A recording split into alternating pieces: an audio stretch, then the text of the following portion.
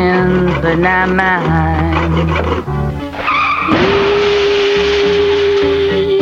You are listening to WCBN FM Ann Arbor. WCBN FM Ann Arbor. WCBN FM Ann Arbor. WCBN FM Ann Arbor.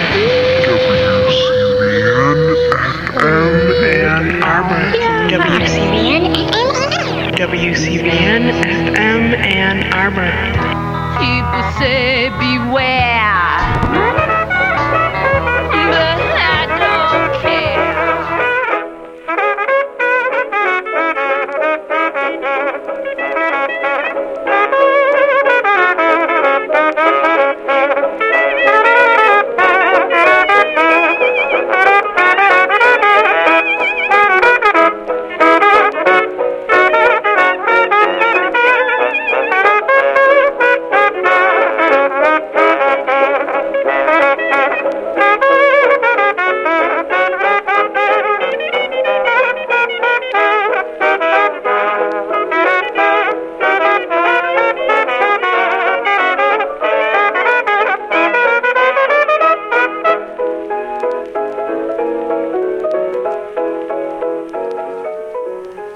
Welcome. You've got Living Writers. I'm T. Hetzel, and today on the program, I'm so pleased to have George Bornstein here in the studio. George, welcome. Thank you, T. George's book, The Colors of Zion, Blacks, Jews, and Irish from 1845 to 1945, is hot off the press from Harvard University Press. Mm-hmm. Right, George? It is, and I'm so grateful to them because they priced it as a trade book rather than an academic book. Well, I think that was wise because I think there's going to be a lot of non-academic readers for this book, too. So it's nice that they have a chance at it, right? Yeah, indeed. I never quite understood the price escalation for the academic texts, but anyway, that's probably for another show. All right. And George, you chose the music for the program, and the first song we got to hear was Louis Armstrong. So could you tell us a little bit about why that song and sort of how it connects to the Colors of Zion? I would, T, and I'd be happy to. And let me mention that The Colors of Zion, the subtitle is Blacks, Jews, and Irish from 1845 to 1945. The Irish famine. Exactly. God bless you. Very few people are picking that up. My original subtitle said From the Great Famine to World War II, and Harvard thought, it'll be more, I don't know why. They changed it to the dates. I noticed that because when you sent the galley originally, that was the subtitle. It was. And I actually loved seeing the language of it rather than the numbers. So it's interesting to know it wasn't, They do. And my book's argument, I should say at the beginning, I have no wish to minimize the tensions, the exploitations, what we might call the nasty side of intergroup relations.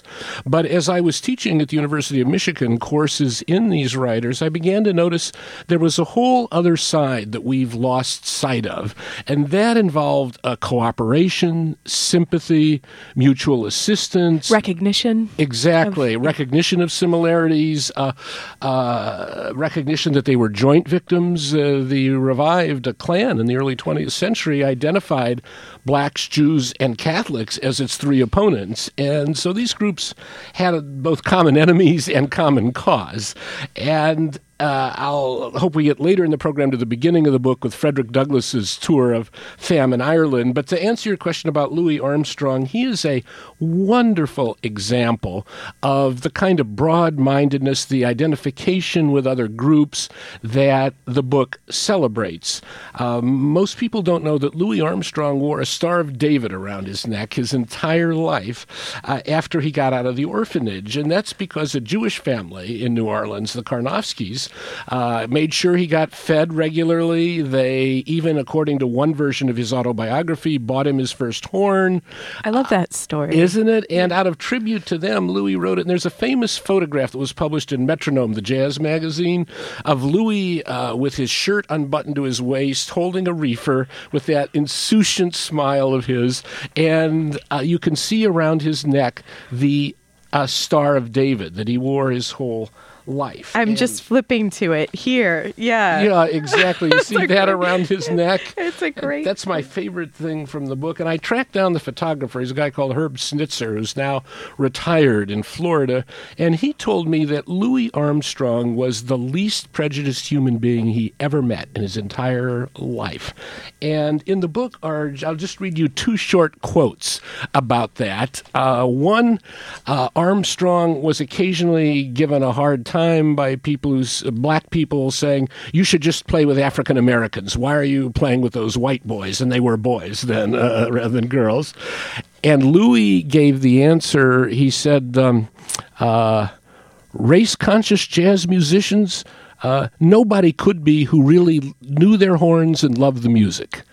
And that, to me, is a wonderful remark. He said things like that his whole life. When he was in Lebanon on a Middle Eastern tour, the Lebanese Arab journalists gave him a hard time because his next stop was Israel.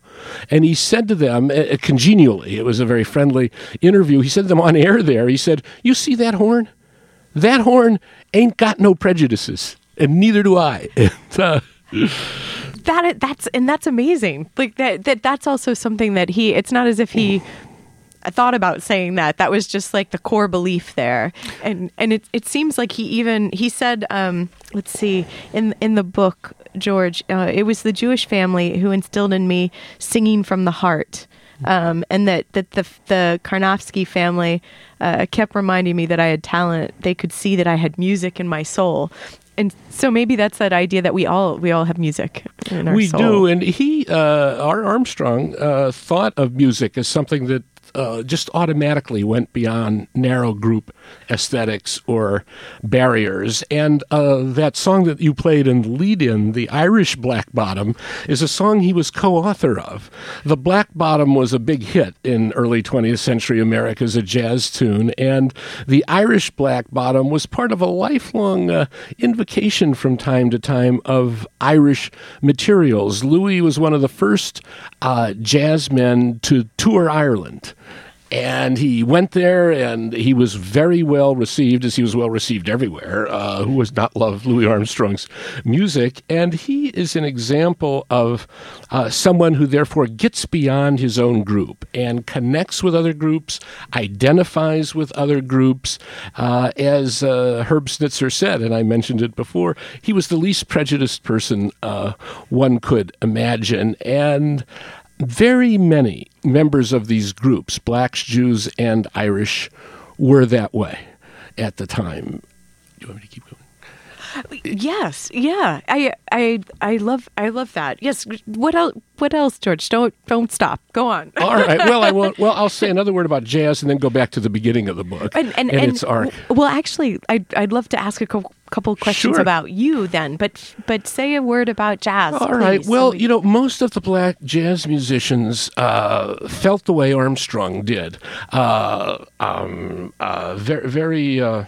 Many of them, the trumpeter Miles Davis had in his trio the white pianist Billy Evans, and this was during the Black Power days, and he was given some trouble by the Black Power leaders, and he writes in his autobiography about this, and pardon my French here, I'm following him. He said, I don't hold with that shit. He said, you find me a better pianist than Billy Evans and I'll hire him.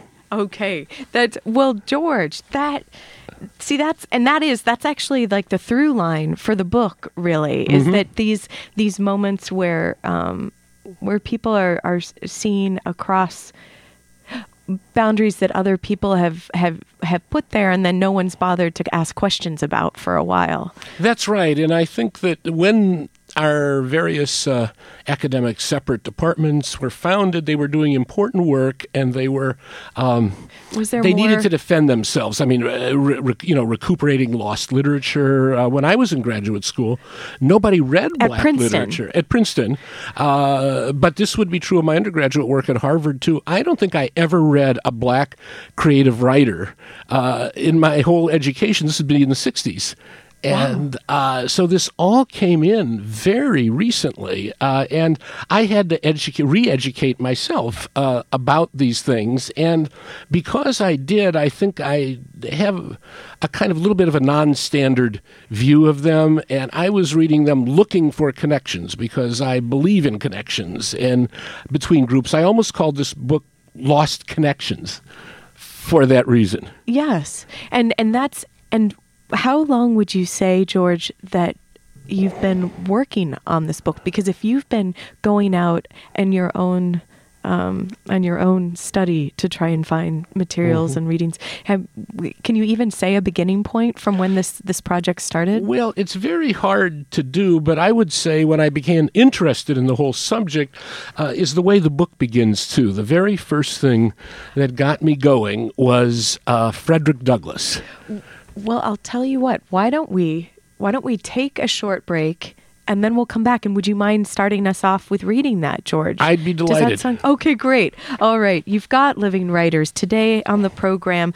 George Bornstein. His book, The Colors of Zion: Blacks, Jews, and Irish from 1845 to 1945. We'll be back. Hello.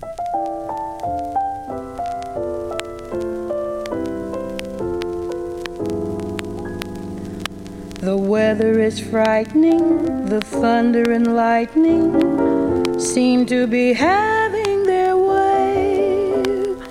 But as far as I'm concerned, it's a lovely day. The turn in the weather will keep us together, so I can honestly say that as far as I'm concerned, it's a lovely day, and everything's okay. Yes, isn't this a lovely day to be caught in the rain?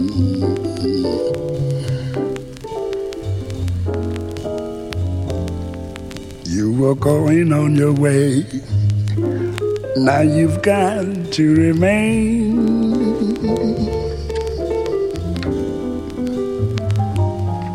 Yes, just as you walk going, leaving me all at sea. The clouds broke, they broke, and oh, what a... Welcome back. You've got Living Writers. I'm Tia Hetzel, and today on the program, George Bornstein is here. His book, The Colors of Zion: Blacks, Jews, and Irish from 1845 to 1945, just out with Harvard University Press. And a quick shout out to Amelia. Thanks for the publicist, George's publicist. Yeah, Molly Atlas at Harvard, Amelia Atlas. And for sending the book. Thanks, Amelia. So George, the music that we just heard then, can you tell us a little bit about that Irving Berlin clip that we heard? Absolutely. That was Ella Fitzgerald and Louis Armstrong, assisted by him, if anybody could ever be assisted by Armstrong, singing It's a Lovely Day, an Irving Berlin song. And Irving Berlin was, of course, a Jewish writer, the most famous Tin Pan Alley writer of the early 20th century. Like so many Jewish Tin Pan Alley writers, his father had been a cantor. And so he got into music that way, but in a much more secular way. And the idea that this is Ella Fitzgerald and Louis Armstrong singing this Jewish composer's songs is another good metaphor for the book. Nobody thinks that Irving Berlin's songs belong only to Jewish Americans. We understand that he was an attractive composer and that Ella Fitzgerald has just as much right to sing it as a Jewish singer would, and that this does not mean that African Americans are appropriating Jewish culture. In fact, T, I often wonder what it means when people talk about appropriating culture. I mean, if a Jewish pianist plays a Mozart sonata, we don't think that that person is appropriating German-Austrian culture. What would that mean? When Paul Robeson sings Yiddish songs, as he did in his concerts, and were big hits, nobody thinks that he's performing in Jewface or appropriating Jewish culture. It's in the nature of culture to cross these boundaries. If it weren't, I don't know how we could read any literature. I don't know, for example, that would mean men could only read their own gender, and they couldn't read Emily Dickinson. Women could only read their own gender. They couldn't read Shakespeare. We could only read 20th century Americans because we are them. This idea that the culture belongs to some group or gender or even century seems to me contrary to the whole notion of culture. And how could there be any understanding if it's not something that you're trying to connect to, or by singing a song, by singing someone else's words, it's within you then immediately. Absolutely. And this was, I point out in the book, nowadays it's very fashionable to be down on the jazz singer, the film. It was originally liked, and now for about 20 years it's been fashionable to critique it as blackface, the white George, people are showing they're not black or something. George, before I read your book, I actually, for some reason, I thought, when you had mentioned it over email, I thought, it's like the Neil Diamond. Like, is there, immediately thought of some whole different thing. So I was surprised when I came to that section of the book. Yeah. That's right, T. And it is the first talkie, is the way it's usually referred to. It was a huge hit. And for 20 years, the scholarship has all been about how it's demeaning to black people. None of the scholars I noticed who say that ever quote a single black person of the time. And I went, in fact, one book, very good book, published by a major press, tries to make a virtue of the lack of evidence by saying, well, you can tell black people didn't like it, African Americans didn't like it, because no major African American paper reviewed it. Well, let me tell you, I have a file at home an inch thick.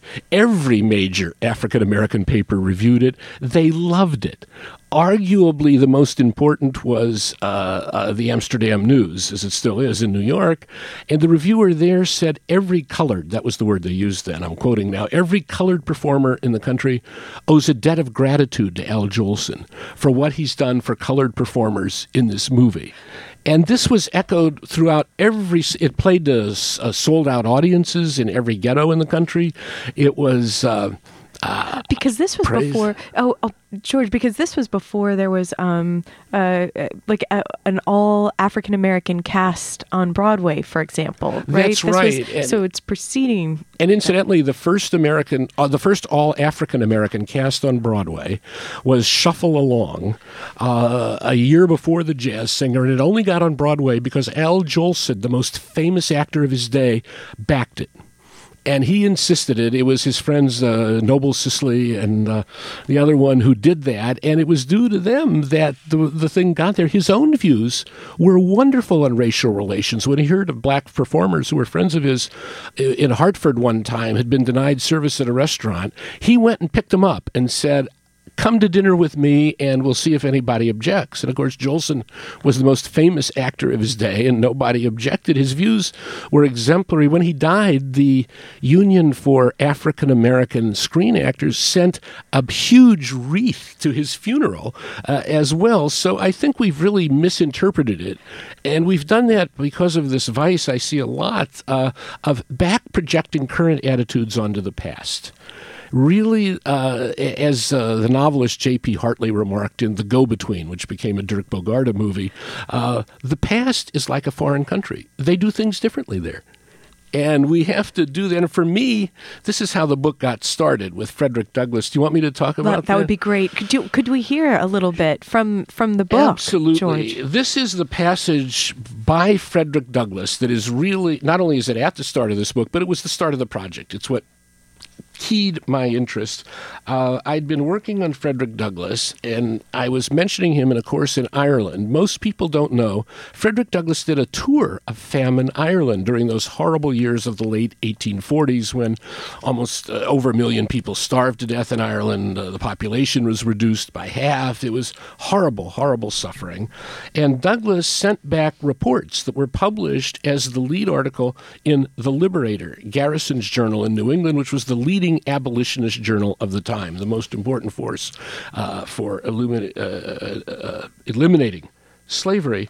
And in one of them, he gives a heart-wringing picture of the misery of an Irish cabin. It's important to remember he was a Victorian. He'd read Dickens, as everybody had. And this has a little bit of a Death of Little Nell quality. He begins, I'd heard much of the misery and wretchedness of the Irish people, but my experience has convinced me that half of it has not been told.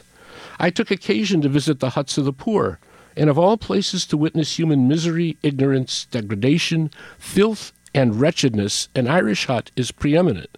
Imagine 4 mud walls 6 feet high, occupying about 10 feet square, covered or thatched with straw, without floor, windows, or chimney, a pine board, a pile of straw, a man, 5 children, and a dog. In the doorway, a pit into which all the dirt of the hut is scraped. Here you have an Irish hut or cabin, such as millions of people in Ireland live in. And then he says, and this is what triggered my interest in the whole subject, he said, I see much here, they live in much the same degradation as American Negro slaves. I see much here to remind me of my former condition as a slave, in Maryland, he means. And I confess, this is Frederick Douglass still, I confess, says Douglass, I would be ashamed to lift my voice against American Negro slavery, but that I know the cause of humanity is one the world over. He who really and truly feels for the American slave cannot steel his heart to the woes of others. And he who thinks himself an abolitionist but cannot enter into the wrongs of others has yet to find a true foundation for his anti-slavery faith. And I was so stunned by that. We just don't expect an African-American ex-slave to say that, and I became interested in how could Douglass do that. And of course, I found he regularly identified with other groups. He may have been born a slave, but he became tremendously cosmopolitan and articulate. In his autobiography, he cites Sheridan's, quote, mighty speeches on and behalf of Catholic emancipation as choice documents to him. And when he went to Ireland, he met Daniel O'Connell, the Irish nationalist leader who was leading the fight for Irish emancipation and voting rights for Catholics and so on. And of course, O'Connell had been a fierce opponent of American slavery. Not all Irish were. There were Irish who supported the slavery, but O'Connell was a fierce opponent. He said, if I may adapt, said O'Connell in a monster rally, the words of the poet Milton, the slave owners are the lowest of the low, and ever in the lowest deep, a lower deep. And Douglass said, after I heard that speech, Douglass was there, I was resolved throughout my life to always honor Daniel O'Connell and his sentiments. And so this was an early example of this Black-Irish cooperation, of which the Louis Armstrong song we began with is a later one. And of course, not just Blacks and Irish, but a great many Jews got into this as well. And what was, so this was the first moment, the first spark. It was. George. And then what was then the next step that then how did the Jews become part of it? Because there you have African American and Irish represented. You do, and the next step, we can also illustrate with Douglass. I began to notice that these two groups kept invoking Jewish writers as the third group most often. If I'd had time, by the way, the Italians were the fourth, but I had my hands full doing 3. I wish I had time. The next book, George. Next book, okay. And so that Douglass himself, for example, in his famous speech on what is the 4th of July for the Negro, very famous speech of his, incidentally given on July 5th because I'm using the word of the time, Negroes as they were called then, African Americans now, blacks in between. I tend to go back and forth with this. I don't want to offend anybody and want to make clear I'm using historical terminology. He there very early on invokes a Jewish text, one of the most famous psalms of them all, that is always, not always, regularly invoked. 137, it's the one, by the waters of Zion we sat down, yea, I wept as I remembered, we wept as we remembered Zion. They said of us, give us music. How can we play music in this land? I quote this in the thing. He quotes it in there, and so do most black writers. And just to stay with the 19th century for a moment, most people don't know that up until the Black Power movement, nearly every major black intellectual, and I'm using the word black now to include Caribbean and African as well as African American intellectuals, were strongly pro-Zionist and viewed Jewish liberation as a model for black liberation. A good example is Edward Blyden, who was perhaps the most famous black intellectual of the 19th century, wrote a pamphlet in praise of this marvelous movement, Zionism, which can be such an inspiration to black people. And so this went on, and just to stick with the Zionist theme for a moment, Theodor Herzl, who is, of course, wrote the founding text of Zionism at the end of the 19th century. He was an Austrian journalist. He said, thinking of the Irish leader Charles Stewart Parnell, I long to become the Parnell of the Jews.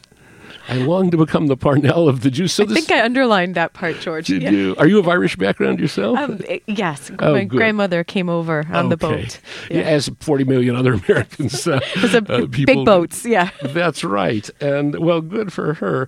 So I noticed that, and I noticed that Herzl himself, he also wrote a novel called Old New Land about, what it would be to found a new state, in the course of which he has the main character remark at the end, now that we have solved the problem of the Jews, the next step is to solve the problem of the blacks. And so here is this Zionist leader continually calling attention to Irish, to blacks. And looking forward to reach forward. Yeah, and this was the way it was up until, I would say, the late 1960s, and people were aware of this. W.E.B. Du Bois was a strong supporter of Zionism and wrote about it. One of his best friends was the first, not the first, but an early executive director of the NAACP, Joel Spingarn, who was himself Jewish. And Du Bois dedicated a book to Spingarn. He called him a knight of equality. K-N-I-G-H-T. Yes. So these things went back and forth, and I think after the break I might say a word about where they end up, which is World War II, and how these bonds were still going on. But they were all the way through these common causes, and it's not that there were not problems with the Irish and the blacks. We all know about the draft riots in New York, where the Irish, beat up on the blacks. We know about black-Jewish tensions in the 20th century, and I have no desire to deny that at all. What I do want to say is my book is about the other side of the coin. It's about people from any group who reach out beyond their group. And after the break, I'd like to move to the concept of the righteous Gentiles of World War II and what that is, because they, to my mind, are the ultimate example of this. And George, when you're out there going through, like, finding a whole file folder of newspaper clippings about the film, the show, the jazz singer, so it's like, how, I mean, it almost feels like how do you even shape the project, because it's so, I mean, you sort of alluded to that by saying, well, I would have included the Italians, but for how do you shape the project? Right. I had my hands full with just three, and I divided it into categories finally. And so the chapters are on, after the introduction, there's a chapter on races that we can get into, because racial categories are tremendously unstable and change over time. And that's something we need to remember nowadays. For example, in the census, when there's the controversy over all the little boxes, and can we have a mixed race box? Census categories have always changed over time in our country. So I have a chapter on that. I have a chapter on diasporas and nationalisms. Then the flip side of that is a chapter on melting pots, one on popular and institutional cultures. That's where Louis Armstrong comes in.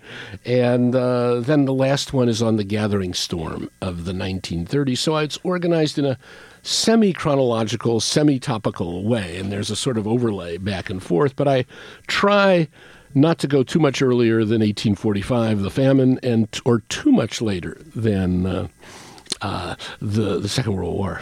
But I love how you have like these threads that where people are reemerging. Like Emma Lazarus comes in, Yes. but then further into the book, then she returns with connected to the Statue of Liberty. So anyway, it's lovely. We'll take a short break. We'll come back. We'll talk about the righteous Gentiles and Very more. good. Okay. Today on the program, we have George Bornstein here. His book, The Colors of Zion, Blacks, Jews, and Irish from 1845 to 1945. We'll be right back.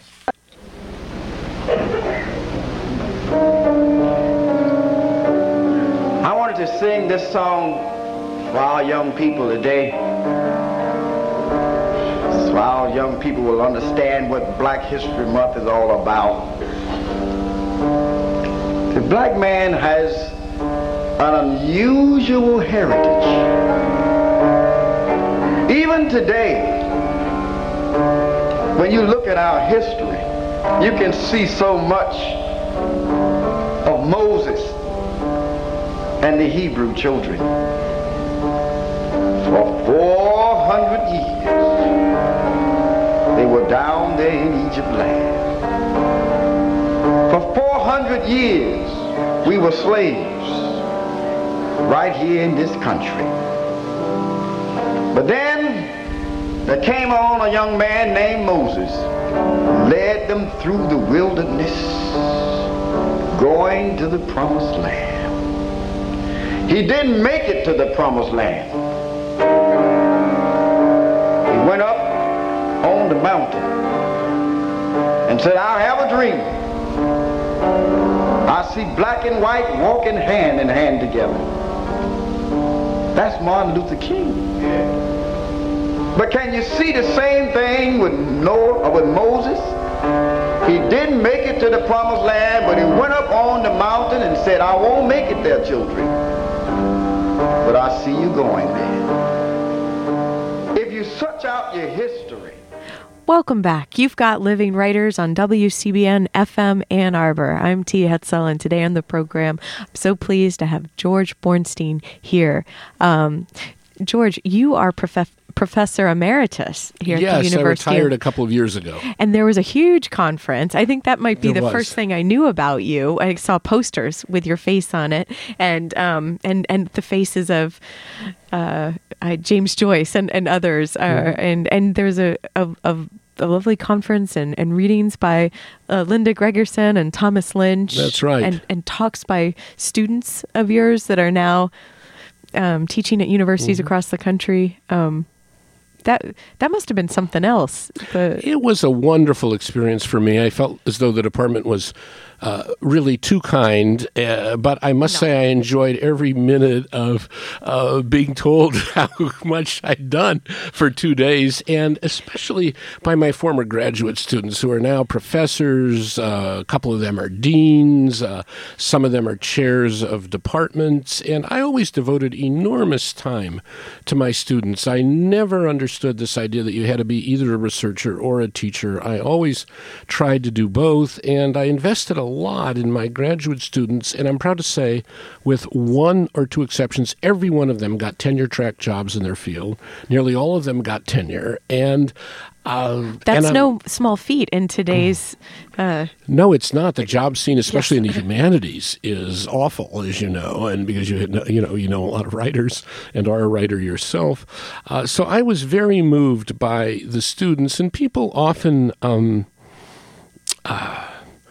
don't understand, I think, sometimes that it really is more blessed to give than receive. And except for the achievements of my own children, I can think of few things that make me as proud as I am of those students. I just love it when they succeed. And some of them are friends of mine to this day. And I look after them. When I was given an award for graduate student mentoring by Rackham, I unintentionally made the room laugh. I didn't mean to, but I just said, well, I conceive if you're directing a thesis, you're responsible for that person until they get tenure. And I always made sure that I did everything I could to advise them and help them. And I feel as though I've gotten back so much from them for that. Well, then I'm so glad, because I didn't have a chance to go to the conference, but I was looking at the panels and what some of, I can only, I imagine some of your students, the ideas and the things that they brought to the panels. It was so extraordinary what it seemed like you encouraged them to really, like what you're doing in this book too, like taking these leaps outward.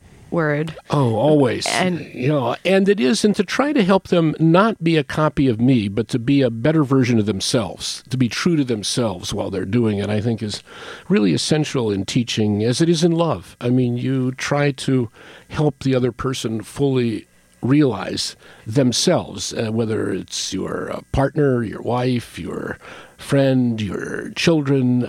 You don't try to make them copies of you. That's a mistake. Yes. And it's just the Bible really is right that it is very gratifying to do that, and it's one of the deep pleasures of life. And it took me a while to learn that. Because that's what I was going to ask. When did you know that your vocation was to be in academia, but to be such a proponent of the teaching aspect of?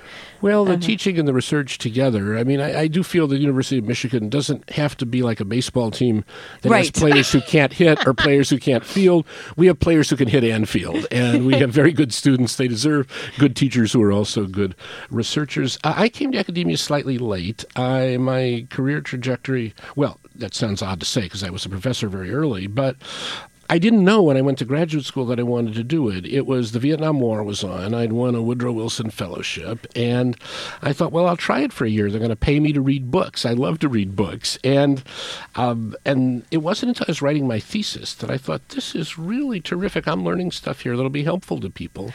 And that became my first book. And what was the thesis? Was it on Yeats or? It was called Yeats and Shelley. Okay. And a lot of my work, I realized the thread that goes through it is connecting things that often aren't connected.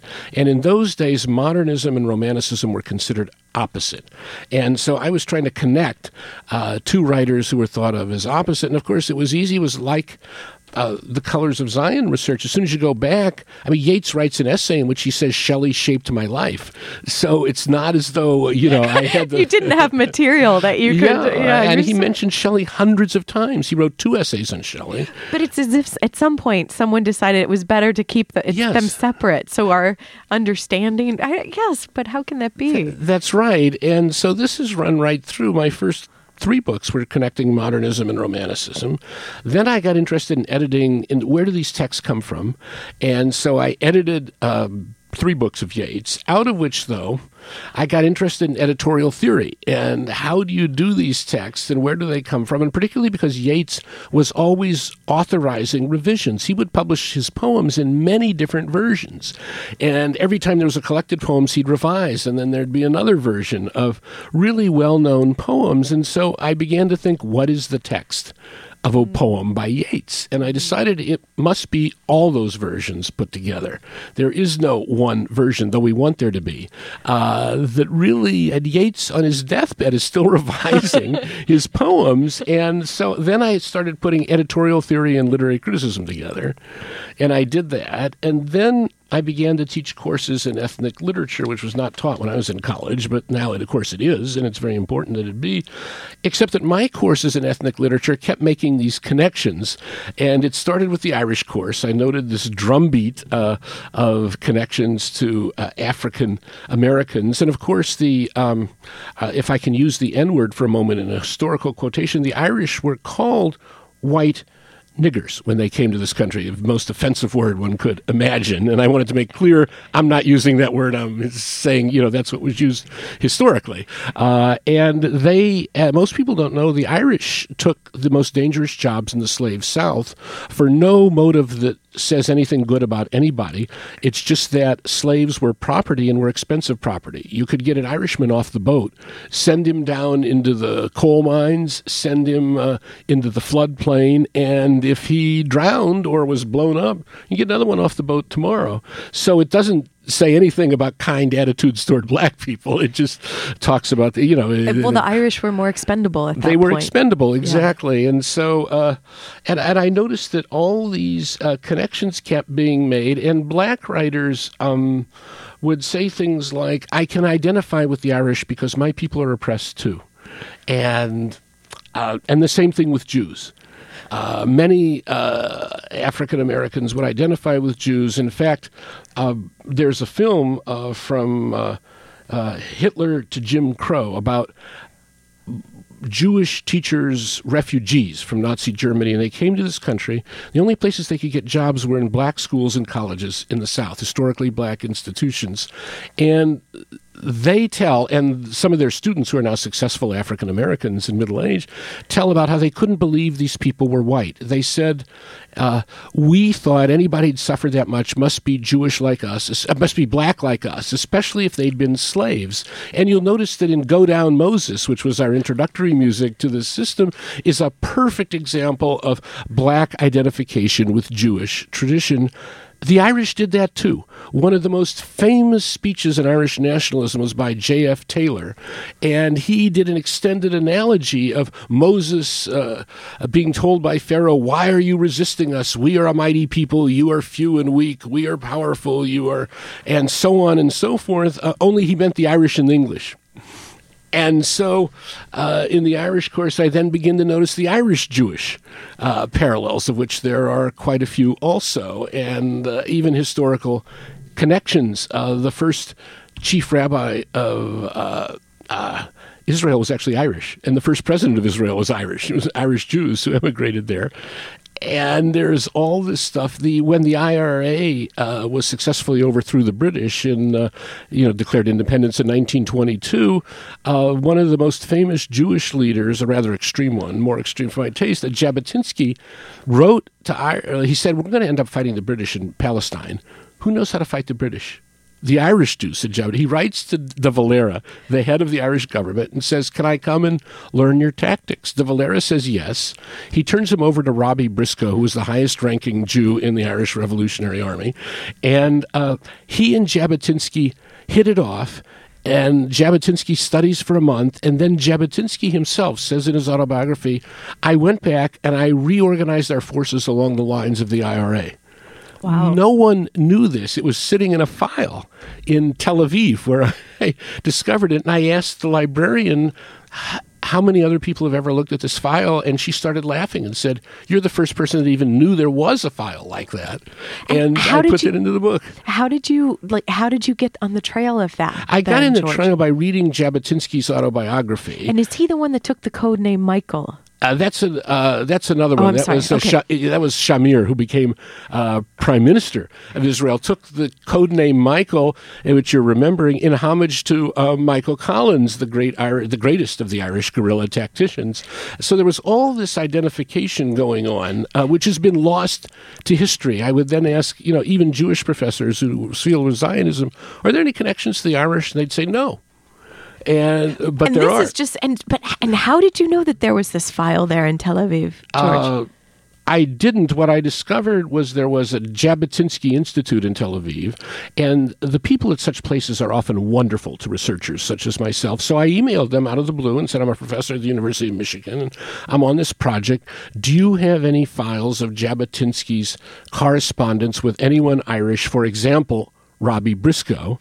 And they wrote back and said, "Yeah, we got a whole file. No one ever asked to see it." And they said, "If you come to Israel, you can see it."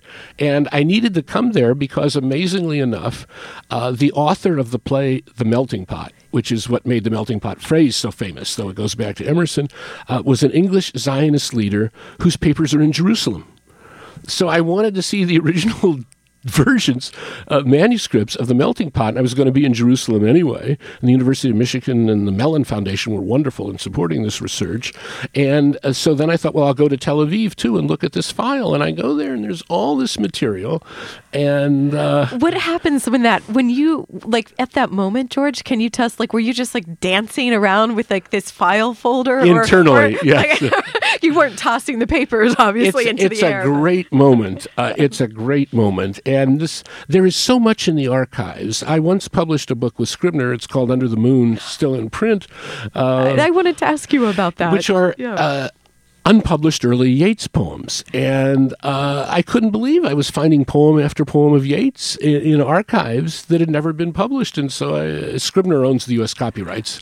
Well, and I said, would you like a book of this? They said, you bet. And so that's where that book came from. And with Scribner owns the copyrights of poems, just if they are to publish any of Yeats's poems, they get to publish them? They own the United States copyrights for all of Yeats, for all the material which is in copyright, which is everything before, I think, 1914 now, or maybe 1920.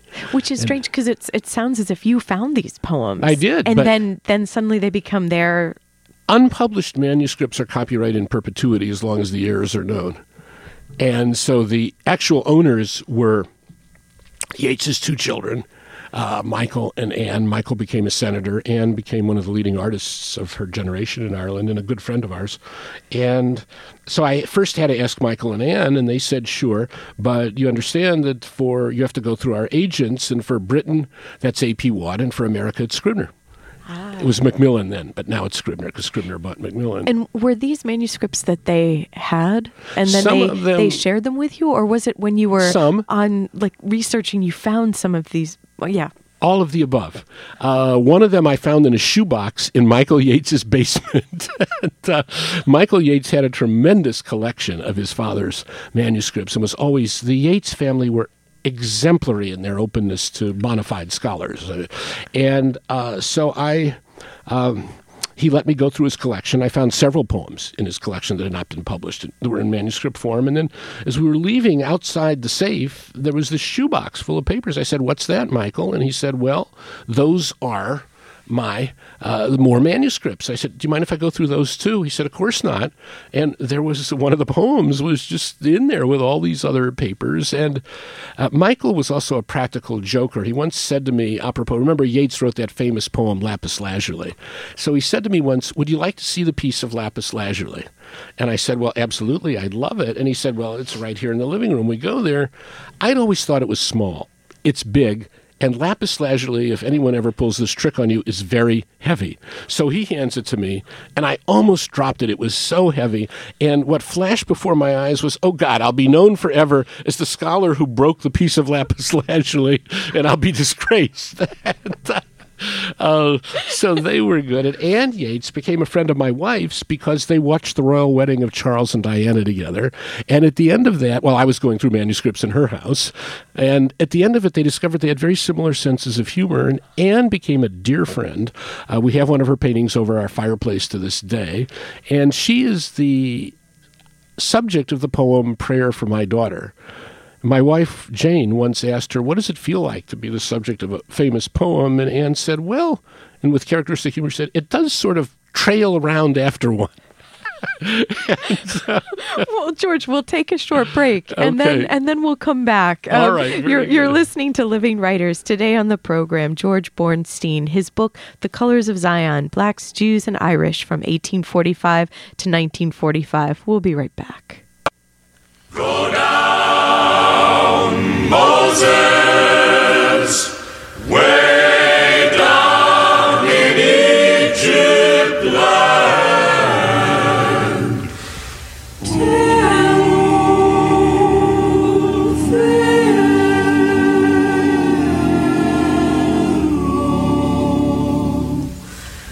to let my people go.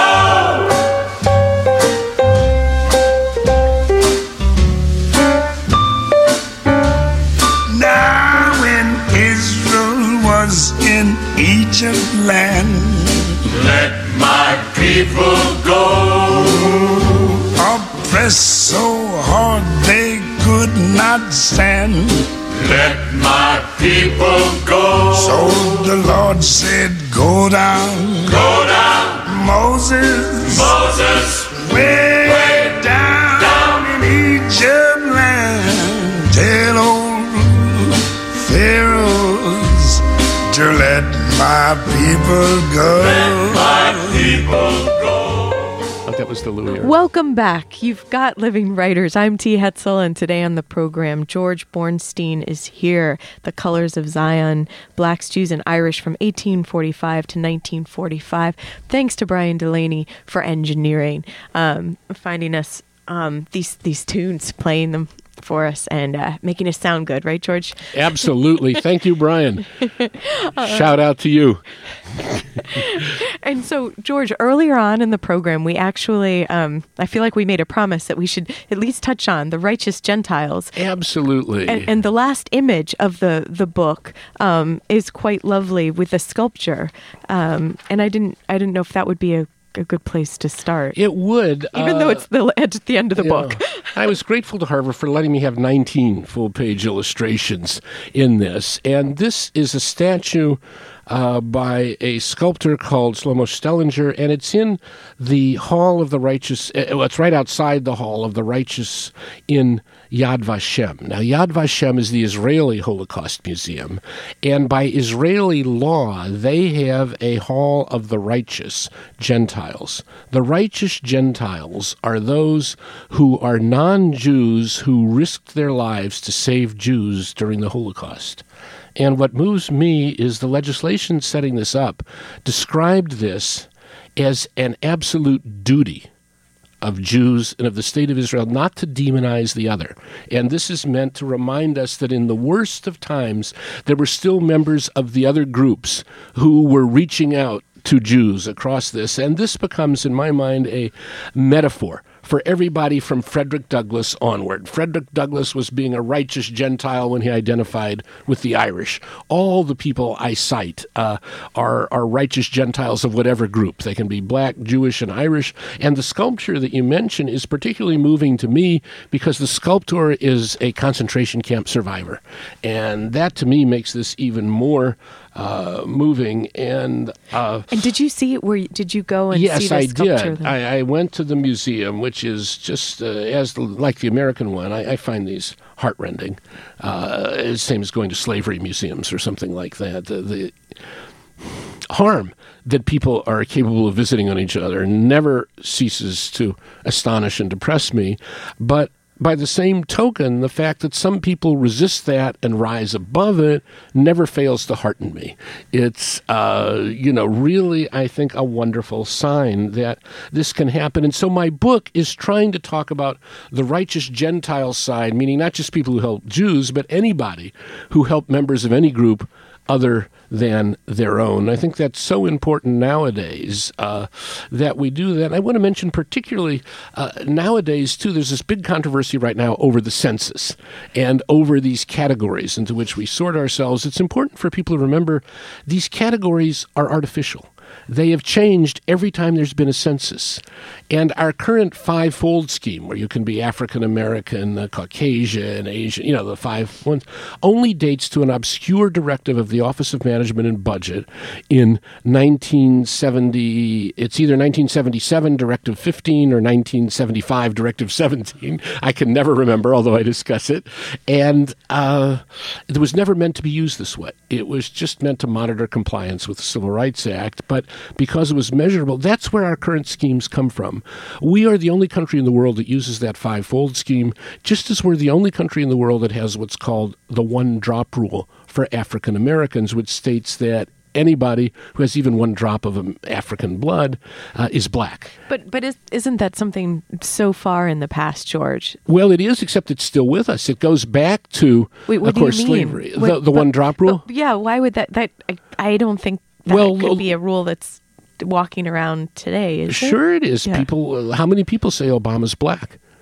even though he's mixed race, and talks about himself as a mutt. The University of Michigan, for admission, if you have any black blood, you will be classified as African American. I see. Okay. And I'll tell you one thing I discovered on the census with the mixed race box, and this is because I had access to a very high-level person who asked me not to identify them by name. At the Census Department, you can check as many boxes as you want. If one of them is a minority and the other is white, you will be reclassified as the minority in the following way. For any use anybody would put this to, the Census Bureau is obliged to furnish the data in disaggregated form, and then the various government bureaus, Civil Rights, Office of Economic, they re-aggregate it, changing what you do. So you can say you're mixed race, but if you say you're Asian and white, you'll be classified as Asian. If you say you're black and Irish, you'll be reclassified as black. But if you just check one box, mixed race. But if you check mixed race, then you'll just be in that one. It's strange, this need for categorization. It is, and especially nowadays when there's so many mixed race people in the country, the numbers are estimated to double every 10 years of mixed race people, and so that's the way forward. It seems as though it's time to maybe rethink this perpetual sorting of people into categories. Yeah. After all, ethnic purity was a dream of the Nazis. There are no ethnically pure groups. As the African-American cultural theorist Cornel West says, there is no such thing as a civilization that's not hybrid. Everything is mixed. And so we might remember that too. And I think remembering these righteous Gentiles helps us do this. And of course, in academia, we used to. You had a colleague that you also had. I did. His name was Lemuel Johnson, who had a deep influence on the book and on me. He was the first highly educated African intellectual whom I met. And he said to me one day after we'd become friends, our children had played together, I gave, alas, one of the eulogies at his funeral. He said, and he taught here for over 25 years. He had a degree from Michigan in Comp Lit. He said to me once, the way Americans think about race is really crazy. He said, we Africans don't think that way. When an African American comes to Africa, he said, we think he's American. Just as if a Polish American were to go to Poland, the Poles don't think he's Polish. They think he or she is American. And so that was the other big influence on the book. I began to think, maybe this perpetual sorting into categories is part of the problem, and that we should try to get beyond that and recognize our common humanity. And the book is really a plea for recognizing, yes, we are separate. I mean, for example, am Jewish, and I'm proud of it, I might say. At the same time, I was in the civil rights movement. I try hard to identify with other groups, and I think members of other groups do the same. And that I learned this too from my students. And my students feel that they are sometimes pushed into these categories that they don't fit. They know what the politically correct response is, and they will give it if asked. But if you can get them, I finally taught a course called Lost Connections my last few years at the university, and the students loved it. The ghost title of the book. Yes, and the students used to say, this is the first time we've ever been able to talk frankly about this, and it turned out a third of the people in it were mixed race. And they said, this is the only course in which we've been kind of validated. Is that's a legitimate thing to be. And so I think that the time is right for this book. It's meant as a contribution toward really harmony in our society. And the first review of the book just came out. The book's only been out for 2 weeks, but it was in England in something called the Higher Education Supplement, which is a big circulation there. And what I was most pleased at, it was a very favorable review, so of course I loved it, but is that the reviewer used the word in his last sentence. He says, above all, this is a humane book. And that is what I would like people to see it as. This is an effort to be humane by showing all these black, Jewish, and Irish people for the last century and a half who have themselves been humane and who I think are what we should model. And that uniting part of in this scholarship of yours, instead of drawing the fine distinctions or the divisions, but this this compassion. Absolutely. I think it's not that the divisions aren't there. They are, but that's all we've heard about for a good long while now. And I think it's time to just let the pendulum come partway back and realize what we have in common, too. And we should mention before we go is that you're going to be reading at Nicola's over in Westgate. That's right. Tuesday, March 26th. So Tuesday, March 26th at about 7 o'clock. 7 o'clock at Nicola's Books in Yes. the Westgate Shopping Center. And there's a new date in April. There's at a date. Barnes and Noble. Yeah, I don't have the exact date in my head because it just happened yesterday, but it will. It's in, I think, the second week or so of April. I'll be reading at the Barnes and Noble on Washtenaw on the way to Arborland. And I think the fact that these stores are interested in that speaks to people want to hear this. When I first went to give lectures on this in public, I was very nervous. And I discovered that nearly everybody there loved hearing this message. Why do you think you were nervous, George? Like, Oh, I was afraid I'd be criticized for not being politically correct, and that, and I was particularly worried about what organized Jewish groups and African American groups might say. And I remember I gave the first talk ever co-sponsored by Celtic Studies and Afro-American at Harvard.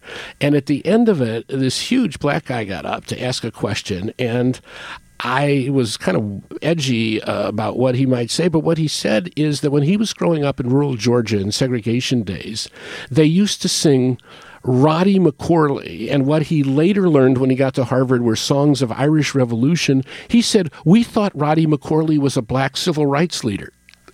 And he said, we sang all these songs, and he rattled off several more. And he said, so I love what you're saying. This has been so written out of history, but this is the way it was. And so here's this guy. He's a witness to it. He's a witness to it. And a lot of people have come up to me, and not just from America, but a lot of black people from the Caribbean or from Africa have come up to me, and Jewish people and Irish people. I was a little concerned about how that would go over in certain quarters. And Tom Lynch blurbs the back of your book. Lynch did, and Lorna Goodison also. Lorna Goodison. I gave a talk in Ireland, straight out of the book. It's the Nationalisms chapter. Seamus Heaney, the poet, came up afterwards and hugged me and said, "George, that was magnificent. People need to hear that." Well, that's wonderful. George, thanks for being on the program today. Well, thank you for having me, T, and for giving the book the exposure. I just believe in its ideas so much. I hope it gets out there. Yes. Well, and here it goes, because this is just the beginning of its journey. You've been listening to Living Writers. Today on the program, George Bornstein, his book, The Colors of Zion, Blacks, Jews, and Irish from 1845 to 1945. Thanks for listening.